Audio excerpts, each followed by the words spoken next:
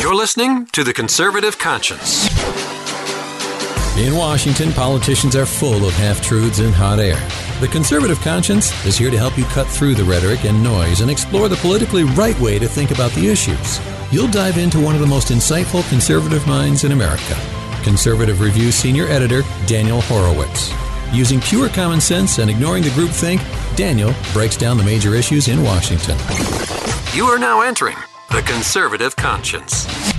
And welcome back to The Conservative Conscience here at Conservative Review on Tuesday morning, January 29th, almost the end of the month here, your one-stop shop for true independent conservative thought, where we actually focus in depth on the issues that matter, not on the raw soap operas. And I'm telling you, if we ever needed such a focus, it's now. We need to sustain this national dialogue over the severity of the threat from the cartels, what is going on our border.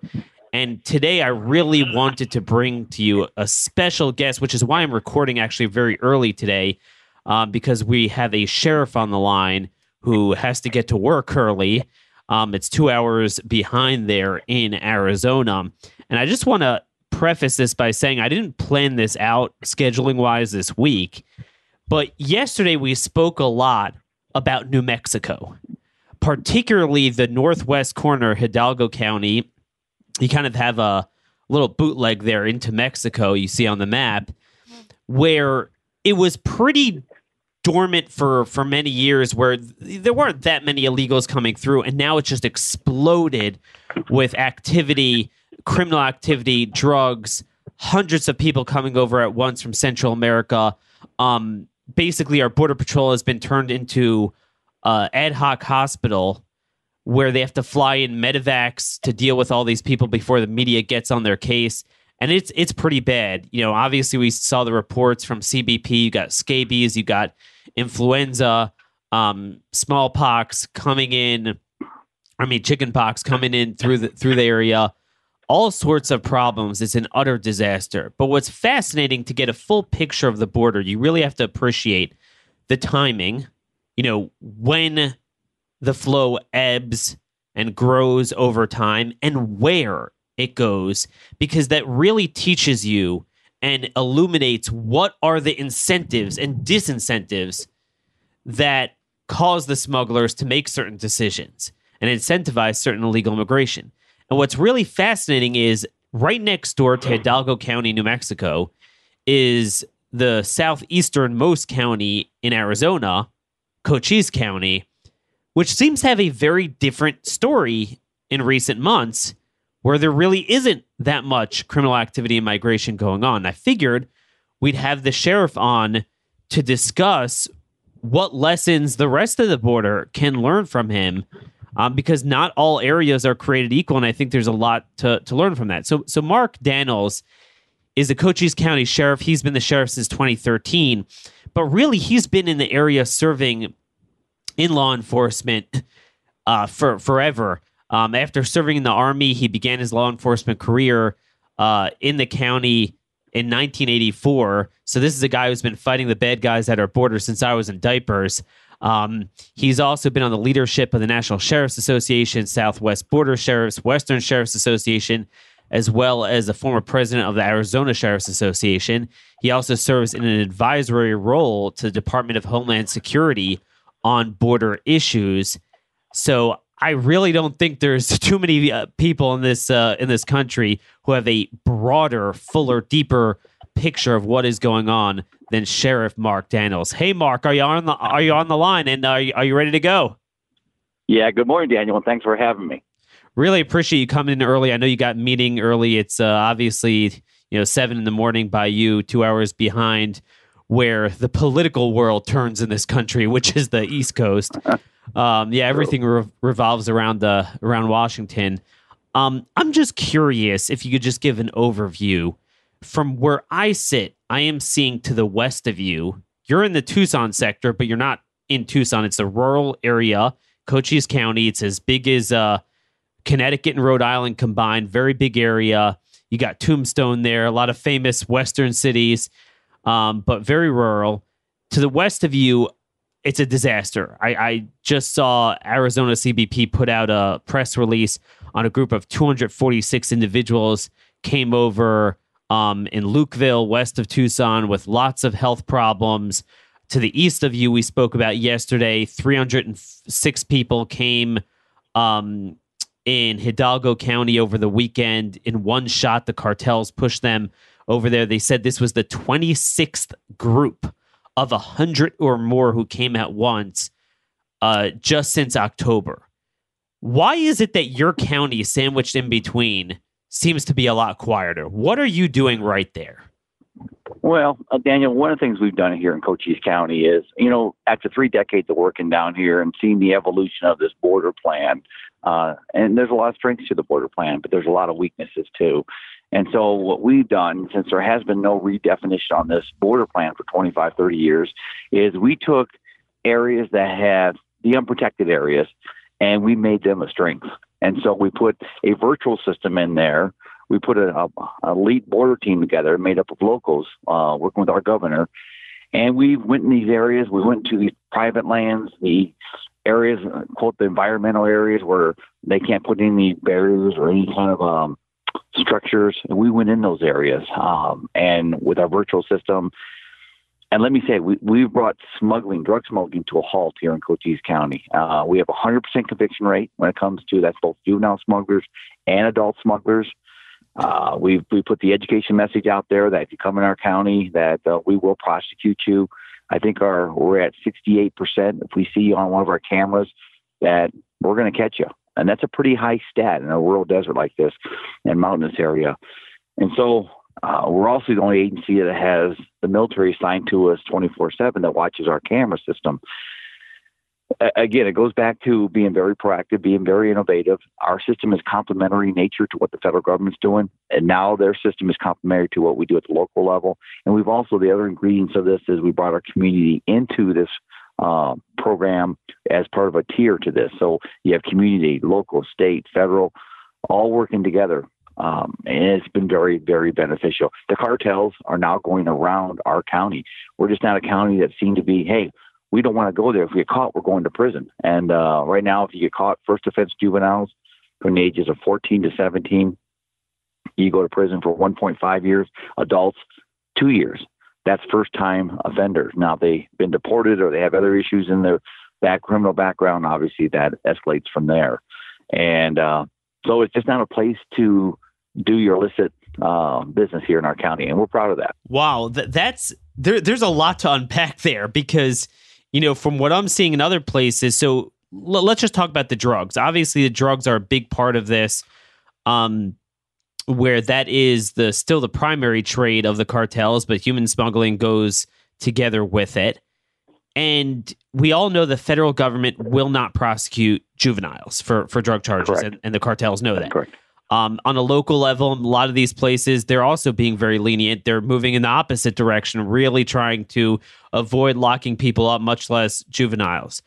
If you could kind of elaborate on that point, because I've heard for a while that couple observations. Number one is that we saw the drug crisis explode in 2014 in this country with the UACs, the Central American teenage boys coming over. A lot of them were drug smugglers, but also I've heard, and I'm forgetting there's a Spanish word for it, but the name of the Mexican American dual citizens in the middle schools and the high schools along our side of the border, where the cartels would recruit them because they knew that they wouldn't, there was no deterrent because they wouldn't be prosecuted. Could you speak about your experience with that and how you kind of shut that down? Well, what came to light was, and you're exactly right, around 2014, 2015, the cartels found the loophole in the federal government. That was to utilize juveniles to transport drugs into our country. So what was happening is through our port of entries, through our deserts, they were using juveniles. They get caught by Border Patrol, by the port of entry officers, and nothing would happen to them. There was no consequences to smuggling drugs. So what would happen is they get kicked back across the line or turned over to their parents on the U.S. side. And so we stepped in with a conversation with our federal partners who were just as frustrated as we were. I think we had 22 juveniles in 45 days smuggling that nothing happened to. So there was no consequences. So guess what? A couple things happened. Number one, the juveniles that were deported back to Mexico, they would go back, they would get beat. We have photos where they would get beat by the cartels because they lost their drug load. What an environment that is. Well, the second part about it is... wait, freeze frame. Before you get to the second part, so a lot of people think it's very humanitarian and being very nice not to prosecute them, but you're saying that's really the worst thing for them because you take away the drugs, but you don't lock them up. They get sent back. They get tortured by the cartels. That's exactly right, Daniel. And like I said, I mean, they would actually beat these juveniles. And you think about that. That's just terrific for a young mind. But again, these were vulnerable youth, both from our side, both from Mexico, that were being solicited. And again, it was not a healthy lifestyle. Let's put it that way. The cartel, people, when we think of the cartel, a lot of people have no idea what the cartel's about. They're about violence and they're about greed and fear. And fear's in there with the violence. So they're very ruthless in so many ways. So what we did was we all came together, got with our county attorney and said, hey, we need to fix this problem. We need to fix it. So now what happens is any juvenile, and still to date, if a juvenile gets picked up at the port of entry with cocaine, meth, fentanyl, whatever, heroin, whatever it may be, they contact the sheriff's office, our deputies go down there, and we initiate the investigation. We take it over, and we prosecute at the state, local level. Again, 100% conviction rate. Now, to be fair, if they have an adult with them, which a lot of times they do, they have an adult with them, we take the adult too. We make it inclusive to everybody, so it's just not on the juvenile. And Border Patrol gets a juvenile smuggling in the desert, we take those too. We went from an average of 1 or 2 remanded drug smuggler juveniles in our facility a day to 26 to 30 a day. And that's how bad this problem was. Since that time, we went to every high school in our southern part of our county and said, hey, listen, here's the prevention speech. Here's the education speech. Do not become subject to this problem. Do not get involved. Now, and then we also went to our legislators at the state level and said, listen, we need to have these juveniles back into a juvenile center. Even though they're remanded as adults, they still have the same mandates as a juvenile when it comes to their exercise, their educational needs, all those that come with it. So we got that changed. They're active juvenile center, but they're still charged as an adult.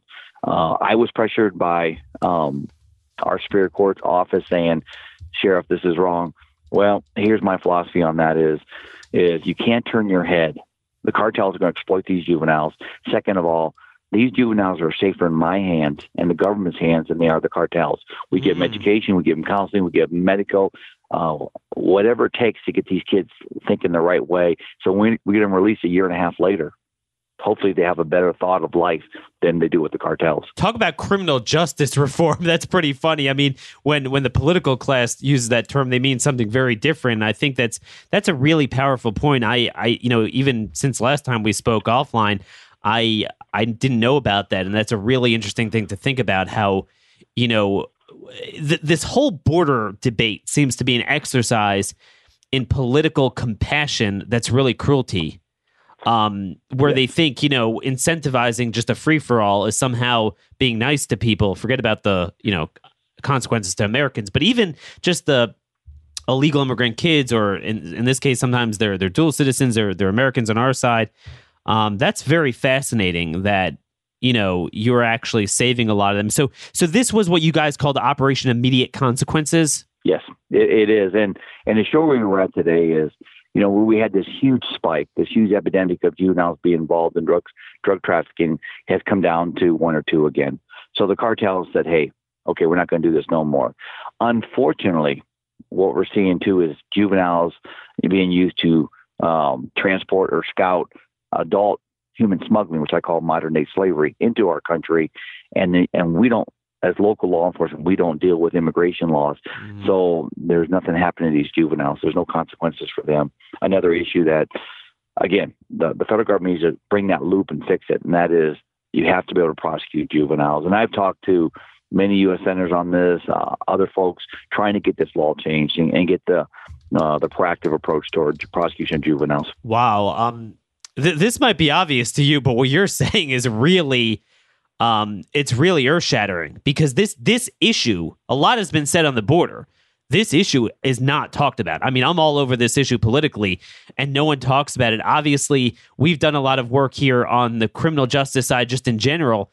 I'm just curious what your thoughts watching the entire political culture. I don't know if you see it in Arizona, but it's in most states, and just at a federal level, they passed a law literally reducing front-end, back-end sentencing for the most hardened. I mean, I don't need to tell you as a local sheriff what a federal drug trafficker is when you graduate to the federal system, but these leniencies for them and what that's going to do to incentivize this behavior. So you're saying that front-end deterrent on locking up, on prosecuting for drug charges is just as much a part of a border plan as, say, infrastructure and fencing. And that's exactly right, Daniel.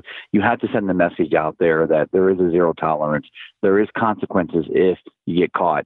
And the probability of getting caught in my county is high. It's very high.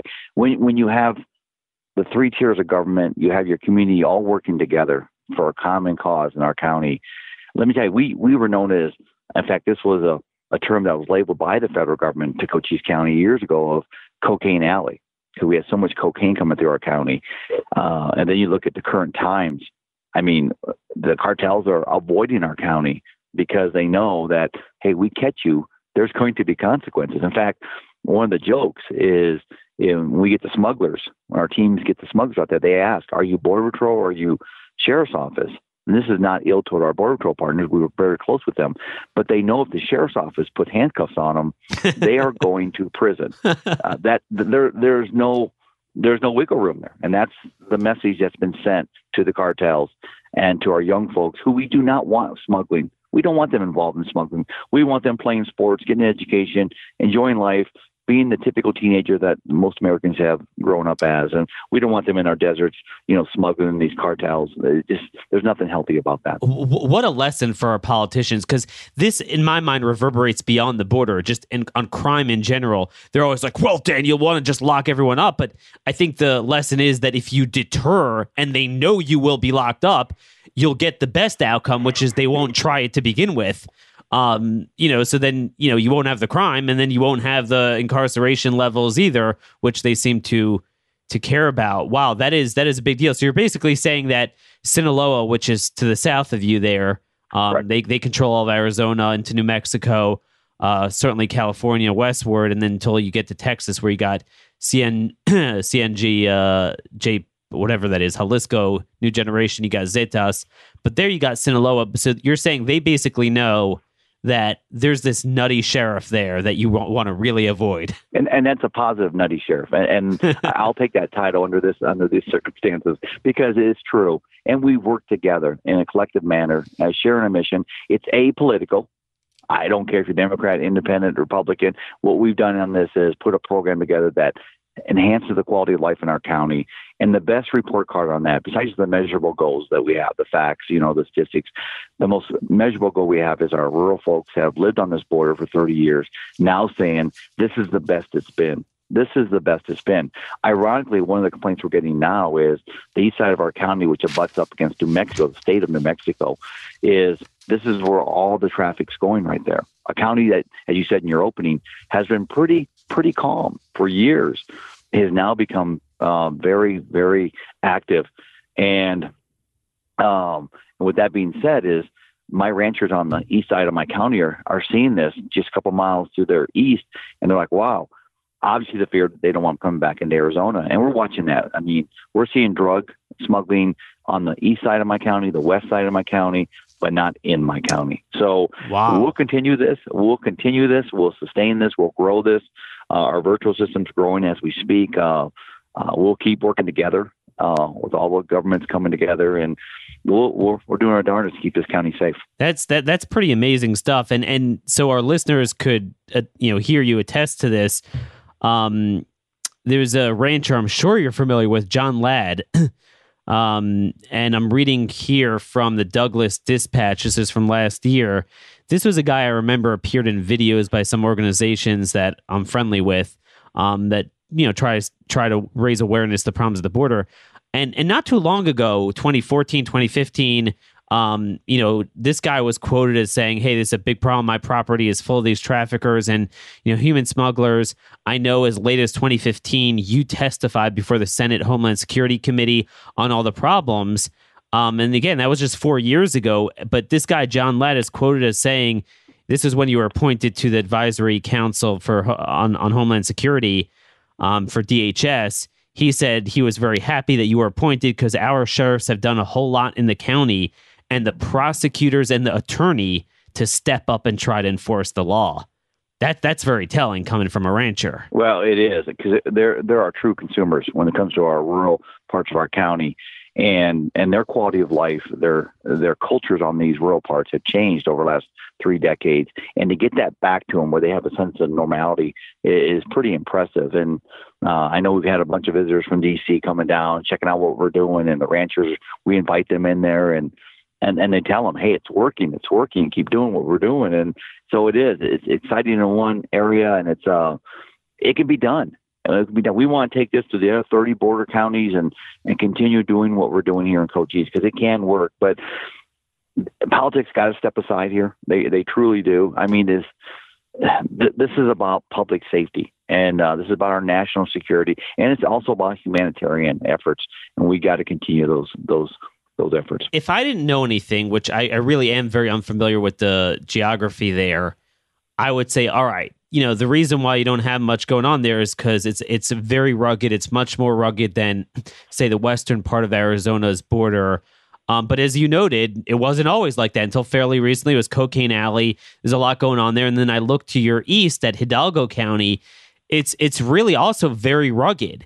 So, they're just as deterred by geography there as they would be in another rugged county, but they're going to go there if they don't feel a disincentive. And I know you don't want to make this political because it really shouldn't be, but unfortunately what I've noticed is it seems to me that your county is, both from the ranchers, the people living there, the prosecutors, the politics is as such that everyone is oriented towards stopping this. Whereas you look at New Mexico, it seems to be a different political environment. And that's kind of what concerns me, because it seems like some of what you're saying is a no-brainer, but you have to want to implement some of these policies. Well, and you're exactly right on, Daniel. We all the debate over the wall. I take the debate to another level, and that is the debate of will. What I don't hear is the will, the consensus of everybody saying, our elected national leaders, including our president, who's been very strong on border security, but our congressional folks saying, let's all agree on the will to secure our border. We have that will in this county. Nobody's arguing the fact that we need a secure border here. And that's what's amazing. Nobody's protesting us down here. Nobody's throwing rocks at deputies in my office saying, this is wrong, Sheriff. No, we all agree that we need to have a secure border, because a secure border promotes public safety, it promotes quality of life, promotes the economy, promotes everything we want to do in our county to grow. And that's where we've been, and that's where we're going, and we'll continue to grow that way. I don't know if you want to comment on this, but a disturbing thought that's really just been budding inside of me as I look at the border.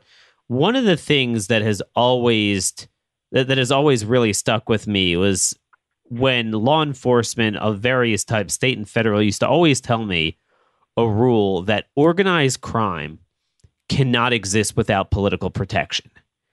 And there's nothing more organized than illegal immigration and just all of the things surrounding it, the drug and human smuggling, sex trafficking.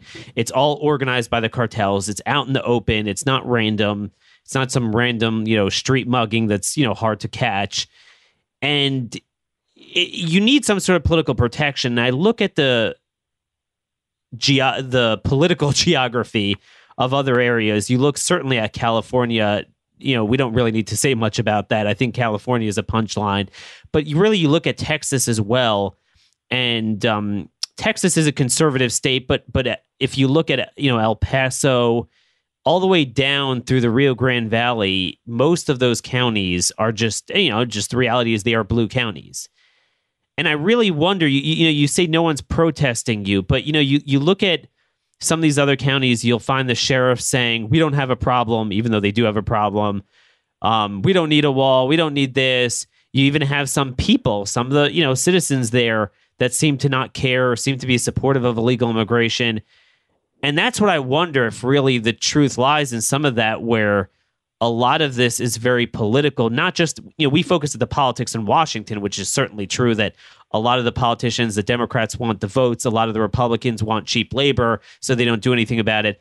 But do you feel that in other areas along the border, there's a local politics that kind of protects this to turn a blind eye to the obvious ways of deterring illegal immigration? Yeah, and I don't debate that. I do agree. There's politics at the local level too. Don't get me wrong. I have my political challenges here, but the bottom line is, as long as you do what's legal and you do what's right, based on your oath of office to support the Constitution, support the laws of your respective state and county, how do you go wrong? Where's politics in that? You do what's right, you do what's legal. And that's been my motto. That's where I've always gone from, is after this my 35th year in law enforcement and working in this county, it's kind of like, I'm not going to change who I am because somebody doesn't politically agree with me. I mean, show me it's illegal or immoral and ethical. Yeah, I need to change my ways, but that hasn't been the case. Obviously, if I have a border sheriff on the show, I'd be remiss if I don't bring up border wall fencing, things like that. Correct me if I'm wrong. My understanding is that in your county, you have maybe in the center of it, you do have a fence, but it's not nearly as substantial as some of the much hyped Yuma or San Diego fencing. It's much lower, easier to get over, and then that in many other parts you have nothing, or just the picket fencing, the vehicle barriers. But is it true that you don't have that much substantial fencing in your county? Yeah, we got about 40 to 50% of our 83 international miles that we have in our county. The reason we have the fencing, and the reason you see fencing on the southern border, anywhere on the southern border, is either there's population. And what I'm talking about is 3 targeted cities, Yuma, El Paso, San Diego, are the 3 targeted cities for population, or you have port of entries. We have 2 international port of entries here. That's why we have the fencing that we have, which ranges from 13 feet to 18 feet. Otherwise, if we didn't have a port of entries, we would have nothing in this county. New Mexico's in that position where they don't have a lot of population, so they rely on their port of entries to have any kind of infrastructure.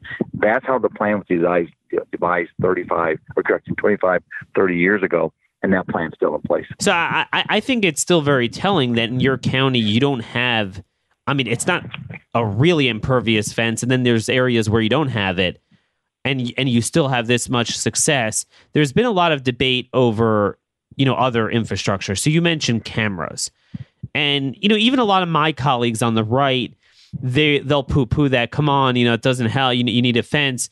But isn't it true that the cameras work because in your county you'll actually go and get them and prosecute them? Well, that's exactly right. And with our system, whether you have a physical barrier, a virtual barrier, whatever you're using to stop people, the bottom line, you have to have support behind it, and that's human support. And we have that here. And again, let me go back for just a second. We have 7 men that are assigned to this border team, this regional border team. And with those 7 folks, now again, it's been complimented to our federal partners and other local agencies, but they have steered this whole program. 7 folks have done this to deploy hundreds of cameras in our county and beyond. So it can be done, but you have to have the end measure, and that is, consequences and enforcement. If you don't have that, education prevention is, 66% of the battle. The other 33% comes through the enforcement consequence. Well, the way to stop illegal immigration is to make it illegal. You gotta, you gotta deter it, and you can't want it. That's I think the important lesson. One other thing, I know we got to wrap up. You got to run. One of the things I just wanted to touch on that you mentioned, you said you have the military that is helping man some of this. Again, what's special about your county? Is it that you are more willing to cooperate than other local authorities? I'm trying to figure out why other counties are not utilizing this, where you have the military monitoring as closely as in Cochise. Well, part of it is it starts with partnerships, starts with relationships, and it also starts with it works. I mean, we started this back in 2015. People all looked at us, it's like, okay, whatever. Another sheriff trying to push a program. Good luck on that. The board's been secure for how many years? But what we did was we kept people involved. We kept people with the information. We shared it. It wasn't territorial to the information or territorial to the program. And so with all that being said, the program grew. To give you an example, on a weekend, we get 4,000 picks a weekend on our system. So we outgrew our own system in the fact we didn't have the manpower. So we needed that logistical support. We worked with our governor. We got the Arizona National Guard down here, and now they're here 24/7 working with us. And the end result is it's working. So as long as it's working, it's a team effort. It's just not me. I mean, the governor, the troopers, Border Patrol, we're all working together on this. And so we're all pretty proud of where we've gone with this program. And I can't control what happens in the county east of me, county west of me, or the county back in where I grew up in Iowa. What I can control is what happens in my county where people have elected me. Wow, that's really something else. A final point I wanted to bring up before I let you go. I'm looking at an article literally from a couple of days ago, KGUN, in your neck of the woods there, where you had this individual, Victor Lopez of Naco, meaning the Mexico side. He was a Mexican national. He was arrested for sexually assaulting a 9-year-old woman in your county at a stash house. And what I was thinking about this story, we always think of illegal immigration, and that's one part of the problem. But, obviously, if you have a functioning international border, you want people to be able to come over on, nationals of other countries come over legally, day workers, yes, day passes, border, they have these border passes. They're not long-term visas, but they come over to work or do something else. And that's fine when done appropriately. But what has always concerned me is that there's something in between that. And that's the cartels. And that's, there's just so much criminal activity. And I always felt that was going to be a national security problem in the sense that they could legally walk over, which in a vacuum is okay. We want that. But then, you have so many criminal syndicates there that they could be working for. Can you talk a little bit about the problem with the stash houses and if you generally have a problem with some of the legal border crossers and criminality? Well, I'll highlight the case we just had where we had a stash house in one of our rural parts of our county again, and we don't get a lot of those. I mean, again, we used to. Again, those went away. We put the program together, but in this case, we did have one. What happened was, and this what's good about this, you always hear the stories about when we're afraid to come talk to law enforcement. We're afraid, that something bad will happen if we have to report a crime. That is not the case here. In fact, it's the opposite. They know if they report something, that we're going to do something about it. There'll be a proactive investigation. Well, in this case, we had an 18-year-old illegal female that was held in a stash house. And stash houses, there's nothing safe about a stash house. Well, in this case, she was being sexually abused. She ended up getting away, reported it to us. We did a complete investigation, DNA, all things you do on a sexual assault. We tied that to a national data bank. We matched a suspect that lives in Mexico but has a visa that comes across the border and actually works in our border areas. So we waited at the port of entry once we got the lock on him, and he came across and we were, and we took him into custody and just arrested him. So what it sends as a message is that if you want to violate anybody, any human in our county, whether you're here illegally or legally, we will practically investigate it, and we will charge people that do that. So again, it just sends another message that if you enforce the law as your oath of office says you should and shall, I mean, it's not even discretionary, right things and good things will happen, and that's what we've done here. Wow. I think you were just alluding to the fact that a lot of sanctuary cities, and I'm sure you've heard them, these sanctuary sheriffs, yes, that claim, well, if you clamp down, you get ICE in there, you clamp down on the legal immigrants, then they won't want to report the crime, which they all say illegals don't commit crime, but then they kind of do. So you're saying, no, it's when they know that there will be consequences for them, it keeps everyone safer. That's right. When you skirt the legal system and you try to modify it for your own own belief or own opinions. We have a motto at the sheriff's office here that we're all entitled to our own opinions, but we're not entitled to our own facts. Let the facts speak. Keep the opinions to your close friends or whoever you want to discuss it. But unfortunately, opinions can't drive our legal system.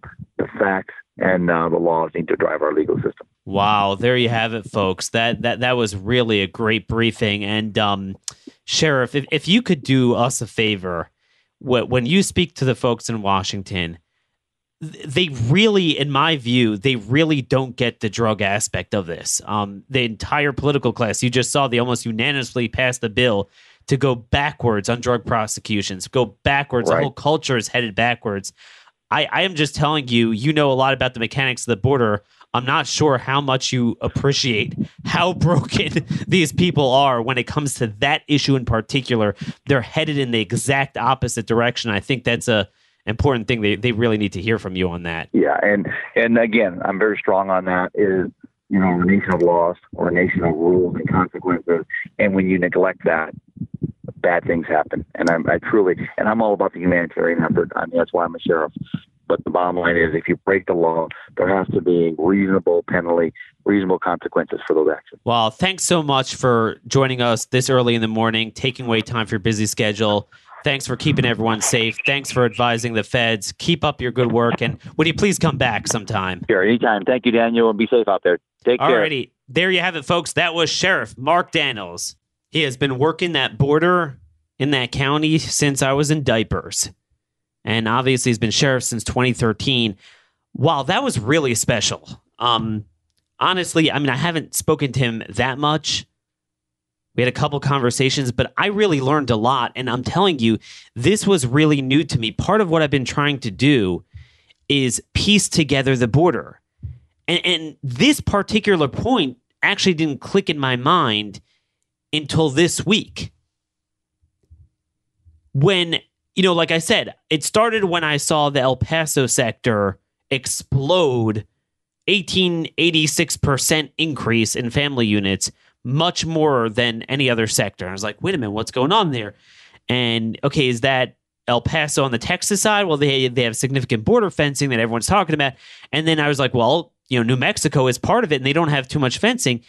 And yeah, that's where it is. And particularly it's in the westernmost county, Hidalgo, where you have the Antelope Wells crossing there, which abuts right up to Cochise County, which is Sheriff Mark Daniels' territory. And to me, it's just fascinating. You could draw a picture of it. To the east of him is worse than ever. To the west of him is worse than ever. But in his county, it's great. Now you say, well, it's a very rugged county. But no, I mean, I have his testimony from 2015 where he was saying it's a big problem. And that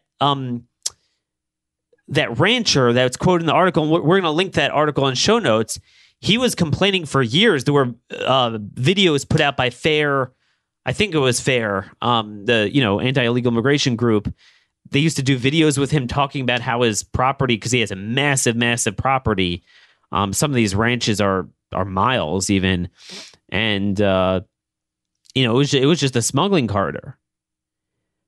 But there's a number of lessons to glean from there. I mean, one of them, if you listen between the lines, and I want to really develop this in our coming shows on the flip side of the coin, where we're not seeing this sort of cooperation. But remember how I said organized crime can only persist if it has political support. Cochise County is a very conservative demographic. And these ranchers are pissed, and they work and they they elect good sheriffs, they elect good prosecutors, they all work together to get it done. The problem is, you go to New Mexico, a lot of the sheriffs are liberal. A lot of the people living at the border, I mean, they're going to tell you this in New Mexico and Texas, and certainly California. I think this is really where you see the difference. The political culture up and down from the people to the elected officials in these areas, let's just say the borderline of the international border is very murky. It's very murky, and the culture kind of swings over. And it's kind of like mi casa es su casa, if you know what I mean. That's a problem in a lot of these areas. Because notice we're skirting the federal issues. We're not solving the asylum UAC hole, the Flores agreement. We didn't even talk about what Border Patrol does. This is just local law enforcement. They're not even enforcing immigration. But if you commit a crime on his soil, particularly the most common for them would be drugs, you will be prosecuted. And they know it. Couple of very important lessons. You also saw the lesson that you're not doing anyone good by being lawless. You have to enforce the laws. There's nothing novel about the border. And again, you see, it's not even about the border wall. I wish I could find a picture of you. It has a wall like in the center part of the county, but it's nowhere as substantial as even the Yuma one, which they're going over, and the San Diego fence. Some areas it's quite low, and it looks easy to go over. Other areas you barely have anything, or just the Normandy picket fencing. But that's what it is. Now, he talked a lot about a virtual fence and cameras, and a lot of our side makes fun out of that. The reason we make fun out of it is not because it can't work. It's because it's subject, as he said, to the humans behind it. You need to put the humans behind it. Well, what if the humans behind it don't give a darn? Or the humans behind it support illegal immigration? Right? So then that's why you need to rely on only, a fixed physical barrier. But here he's saying they will go after you. They will find you and they'll go after you. Also, the coordination with the military. So, a lot of very important things. I apologize. I know obviously the connection was a little bit tough. I mean, come on, this guy's out there, and this is literally, if you read a Western book or watch a Western movie, Tombstone, Arizona. I mean, this is very remote. So I'm glad we were able to get him at all. Hopefully you heard almost all of it. There's some times he went in and out a little bit. The connection was a little bit tough, but I still think it was worth it. But again, notice the fascinating thing he said.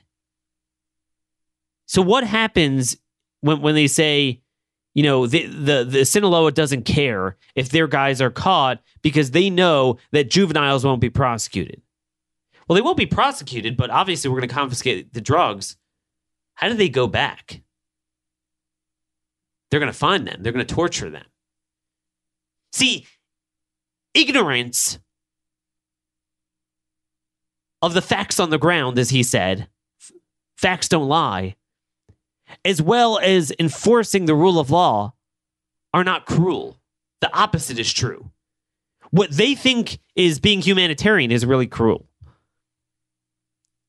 You can't have a cascading effect of an insane drug smuggling and human smuggling operation. You have to deter and shut it down. Anything less is cruel for everyone, including some of those very people. I look at this. I referenced it at the beginning of the show when I was speaking to the sheriff. He is in the Tucson sector. Now, remember, what's a little bit difficult is that the feds, and I don't think he has data either, because the Arizona Department of Public Safety is nowhere near Texas. They just don't have it together. They're not going to have county level data. We have sector level data, but you don't know where in the sector, which counties they're actually coming in. So Tucson has exploded just like Yuma, not quite as much, not certainly as much as El Paso, but it has gone up. But he is the far east. So if you look at the western part of the sector, which is closer to Yuma, just yesterday, CBP of Arizona put out the following press release. 242 Central Americans surrender in Tucson sector as humanitarian crisis grows. So they said this was west of Lukeville. Right? That's the west end. It's west of Tucson itself, the west end of Pima County going towards Yuma. Agents discovered the group after they crawled over and under the crude vehicle barrier separating the United States from Mexico. So this is where you have just a vehicle barrier. The group, consisting primarily of family units from Central America, included 130 juveniles, 11 of which were traveling without a legal guardian. Last week's large group that arrived by tour bus crossed in the same remote location. Trained DHS medical staff, to include a physician, were flown via helicopter to the Ajo station to screen every juvenile in the group, as well as any adults with medical complaints. 2 juveniles with a high fever were sent to a local hospital for treatment, while the remaining persons began immigration processing. If not for the DHS medical staff, several more would have required transportation to local hospitals for advanced medical examination, removing agents from border security operations. Look at what is happening. You could read between the lines in this press release that they are so terrified they have to tell the media, look, we're doing everything we can. Okay, it's standard operating procedures that any juvenile, we automatically do a medical screening. Any adult that complains, I mean, this is what we become. This is what happens. And the more we accommodate it and manage the invasion, the more you get the invasion. You got to deter it. This is a very simple lesson. And notice how this all ties back into jailbreak. I told you the crux of illegal immigration is inextricably linked with drugs. Anytime you go weak on the latter, you're going weak on the former. It's amazing. He says they have 100% prosecution rate. They'll put in 25, 30 at a time. He says now they don't have to do it much because now you don't have it. Oh, we're locking up too many people. Well, you initially have to do it, and then you deter it, and then you don't have the incarceration levels. Most importantly, you don't have the crime. Now, we know the political class doesn't give a darn about that. But at least if you're worried about the prison population, deterrent is your friend. Deterrent is your friend. So there's a lot going on there. Let me know, send me an email, dhorowitz@blazemedia.com. If there's anything you want me to ask him offline, if there's something that piqued your interest, something you want me to follow up with, and I could ask him and come back to you and talk about it on the show. So feel free to email me, tweet me at rmconservative. But this is where we are now. We're at a junction point. And more, Trump needs to look at following existing law. And if courts want to violate existing law, you got to ignore them. Otherwise, there's nothing left anyway. Right now, he's in the worst possible scenario where he looks really weak on all fronts. The left hates him. He's not accomplishing anything. The right is losing support and he looks weak. You can't just beg for more money from Pelosi. Let me read to you what's happening. Politico reports Republicans may block Trump from another shutdown.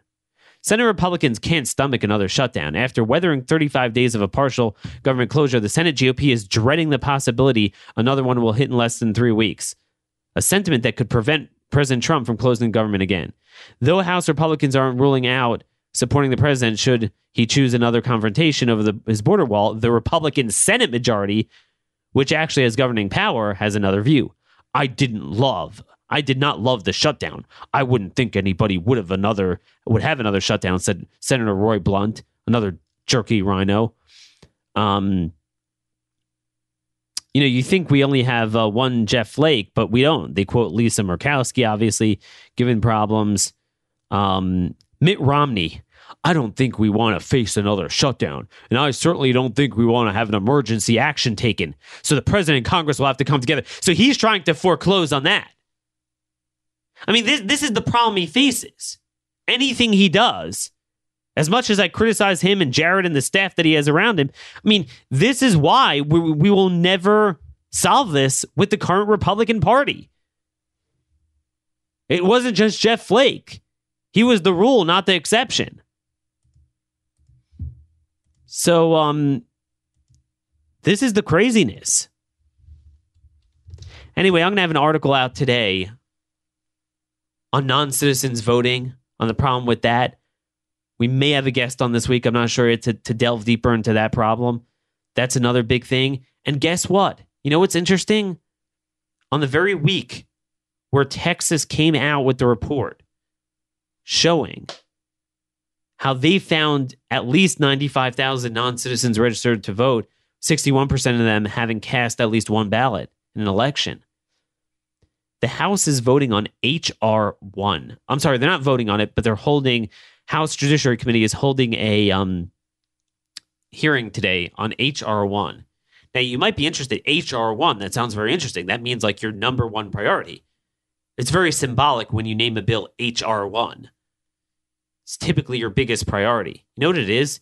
It's kind of this Omnibus Voting Rights Act, which basically mandates on the states same-day registration, automatic voter registration with driver's licenses. Could you imagine? It also blocks states from cleaning their voter rolls. So you know, in the Husted case in Ohio, you know, it took a year and a half, 2 years, but we finally got the Supreme Court to reverse the Sixth Circuit and say, yeah, Ohio, you could actually follow a statute and clean your voter rolls. Notice the lessons. Notice what Democrats will do when they don't like a court ruling. Even if 90% of the court rulings are in their favor, they find one they don't like. Immediately, they have legislation to get around it and fix it. When do we ever find Republicans doing this? Republicans had 2 years to fix the problems with courts overturning photo ID laws, blocking states from verifying proof of citizenship. Nothing. Democrats come in immediately. H.R. 1, their number one priority is what? It's always oriented towards getting more votes. And that's what the whole illegal immigration agenda is. We don't have an equal and opposing force. And until we create a new movement, and until we have a real party, sadly, we will not solve this problem. The best we can do is just propose the things we can do for now and pressure Trump to do them. But just know how severe that problem is. But anyway, I'm really proud we were able to get him on the show. It was very hard to squeeze in his schedule. These people actually work for a living. So this was 7 o'clock in the morning his time. Thank you all for listening. Send me your comments, concerns, questions. D. Horowitz at Blaze Media. Until next time, God bless you all. This has been another episode of The Conservative Conscience.